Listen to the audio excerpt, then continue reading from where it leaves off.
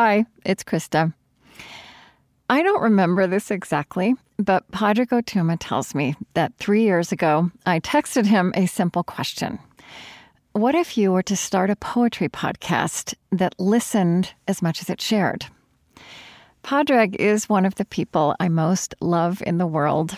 I first came to know him as a listener to On Being, and later as a friend, a guest on the show, a colleague, and always a teacher to me about poetry, about the transformation of conflict, and about spiritual and theological intelligence. Across these same years, poetry kept rising up at the heart of On Being. And I began to realize that this way with words is something we humans need almost as much as we need water and air, especially in a time like this when official language is failing us and we are starved for fresh words to approach each other, to reach across the mystery of ourselves and the mystery of each other. Poetry Unbound was born in 2020, and it keeps going from strength to strength. Padraig likes to say that poems are interested in the people who listen to them. So as our next season of On Being takes shape for release in early 2023, why not consider Poetry Unbound as a listening companion and ritual this fall? The new season just started, and here's the first episode around David Wagner's poem, Lost, which Padraig has been invoking to me for years. This is the only episode of Poetry Unbound that we will feature here. So to listen to the rest of what is a gorgeous season, you can make your way to all the places podcasts are found, Apple, Spotify, also poetryunbound.org, and it will come to you every Monday and Friday. My name is Padraig Ó Tuama, and one time I was walking through New York City with a new friend, and we were talking about poetry, both poets, and I said, there's this poem by David Wagner that I love. And she looked at me, and at the same time we both said Lost. And then she thumped me with her umbrella because she said, how did you know this is my favourite poem? And I didn't. I was just saying, it's one of my favourite poems. And we recited this poem to each other, standing there. It was raining, people were going by, it was dark, there was lights, there was noise. And reciting David Wagner's poem Lost to each other was a way of finding friendship as well as finding location in the middle of a city filled with so much movement.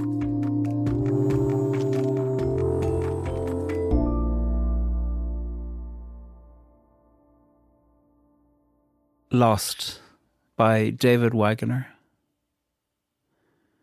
Stand still. The trees ahead and bushes beside you are not lost.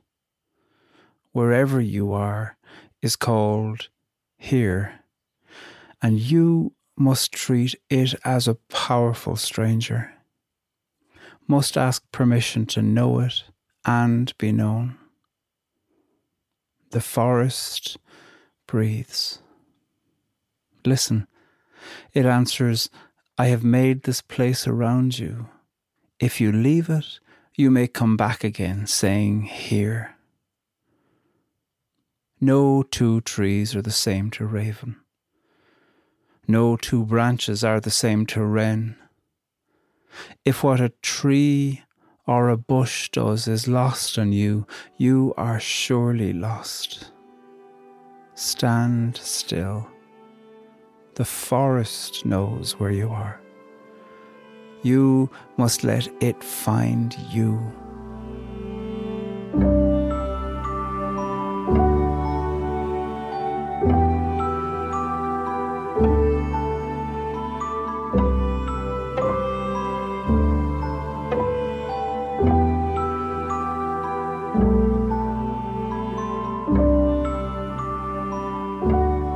The first time I read this poem, the advice went into me in a way that made me look at the world differently, totally differently.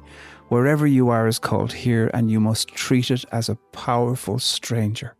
What amazing advice. It's not saying, oh, and it's lovely, or oh, and it's diabolical. A powerful stranger. I've used this poem over years with different groups that I've worked with and said to them before we read it, what advice would you give to yourself when you're lost? And some people know themselves enough to say, well, calm down, or retrace your steps, or don't panic, or don't wait too long before you ask for help.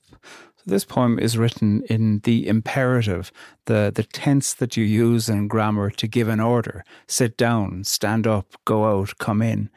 The first line of the poem is just 2 words, stand still. It's written from a voice that isn't sentimental. It seems to be caring because it's caring about whoever is lost, the me, I suppose, the person being addressed. There's a sense that the person is lost, and perhaps not only lost, but then distressed that they're lost. And this poem has a voice in it that's calling your attention to say, just because you're lost, it doesn't mean that you have to be distressed. And even if you are lost, there's something to be found there. The only time we hear a verb conjugated in the first person in this poem is when the poem is allowing the forest to speak. The forest breathes. Listen, it answers, I have made this place around you. If you leave it, you may come back again saying here. What an amazing thing. I have made this place around you. I don't think that I'd ever thought about a forest speaking, and that a forest isn't lost to itself. The metaphor of lostness the whole way throughout this poem is speaking to so many different circumstances. Something happens in us when we're lost. We go into old muscle memories, sometimes funny, sometimes calm, sometimes distressed, sometimes making the concern about being lost even worse. And I think this is so interesting for all of us to reflect on. What am I like when I'm lost?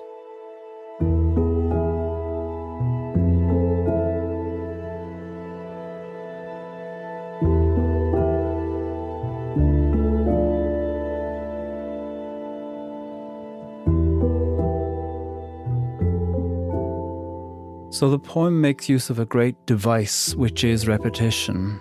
The word you is repeated 11 times, but there's other things that are repeated as well. Stand still, for instance, repeated twice. And then no two are the same two, repeated almost like a calming mantra. No 2 trees are the same to raven. No 2 branches are the same to wren. And in this way, one of the things that the poem is doing is setting up a certain kind of pattern and a certain kind of recognizability to the ear, almost like a music, and as well to the eye as you're reading it. And this too is providing a map to say, look at what's here. Look at all of these things in relation to each other. The raven and the wren are not lost, and you don't need to be either, because look at the pattern that's here. And recognize that it might be your distress that's making your lostness feel worse. It could perhaps be that if you're able to gather yourself, that you can find a certain kind of strength. The word lost is repeated throughout this as well. Over and over again, this poem does that. These little unfolding codes that are there waiting to be seen if you can only see it. And if you can only put aside whatever feeling you have in association with being lost and begin to pay attention. And if you can't do that, if you can't pay attention to those patterns, then this poem is saying, well, then you are surely lost. And so observation, paying attention, noticing, being where you are, and finding a way to not let your feeling about your feeling be the only thing you're paying attention to, seeing what is at home in the place where you call lost, that might be the thing that realizes that you are not lost and that there is a way forward.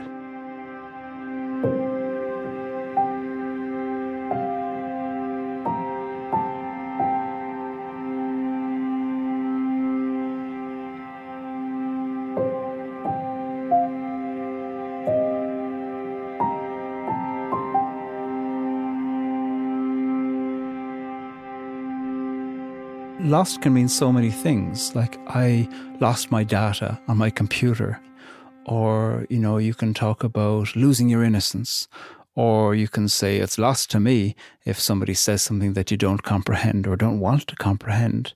You can say, I lost the plot. Certainly we say that here when we're talking about maybe losing control. Amazing ways within which this simple word lost can mean so many different things. And how is it that the word lost crops up in your life? Is it that you want to be lost, actually? Somebody once said to me that in relation to religion that I come across like I'm totally lost. And I took it as a deep compliment. I was delighted because I have no interest in being found. I once was lost, but now I'm found is a phrase that echoes throughout so much hymnody in the Christianities of the world. And I sometimes have deep suspicion of the idea of being found because I am interested perhaps artistically in the idea about what happens when you know you're not found. What do you begin to observe? One of the things that struck me over the years of using this poem when I do group work is in the midst of all the instructions, so many people take different instructions for themselves. They hear what they most need to hear in the lines of the poem. I'm so curious as to what people hear in it, what you take away, where today, where in this season of your life, or wherever you are, is it that you find this poem speaking to you? Is it in the standstill? Is it in the no two trees are the same to raven? Is it in the single word sentence, listen? What is it? I'm so interested to know where it is that this magnificent poem strikes you.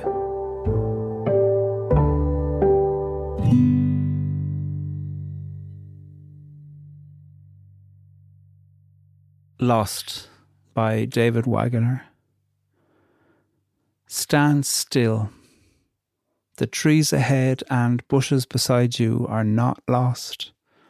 Wherever you are is called here.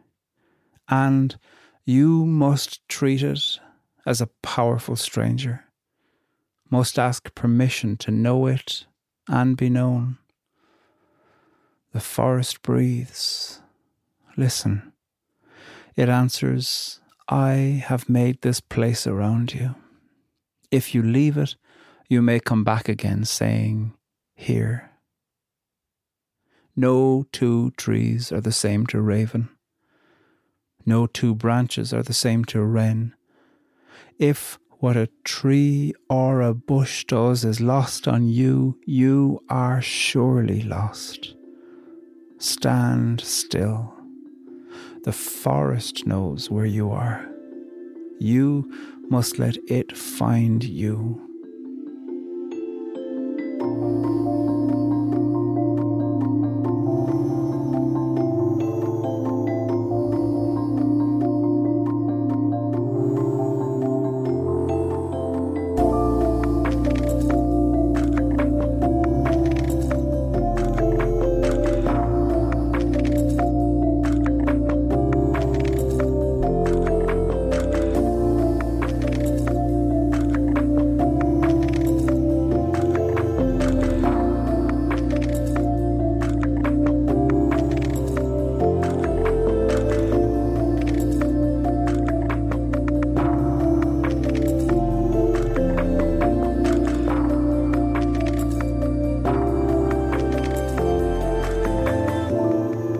Lost comes from David Wagoner's book, Traveling Light, Collected and New Poems. Thank you to University of Illinois Press, who gave us permission to use David's poem. Read it on our website at onbeing.org.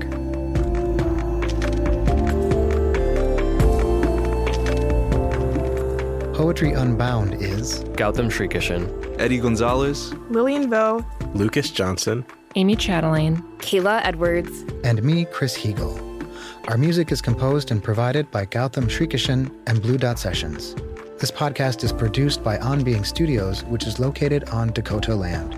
Open your world to poetry with us by subscribing to our Substack newsletter at poetryunbound.org. You may also enjoy our other podcast, On Being with Krista Tippett, or our newsletter, The Pause.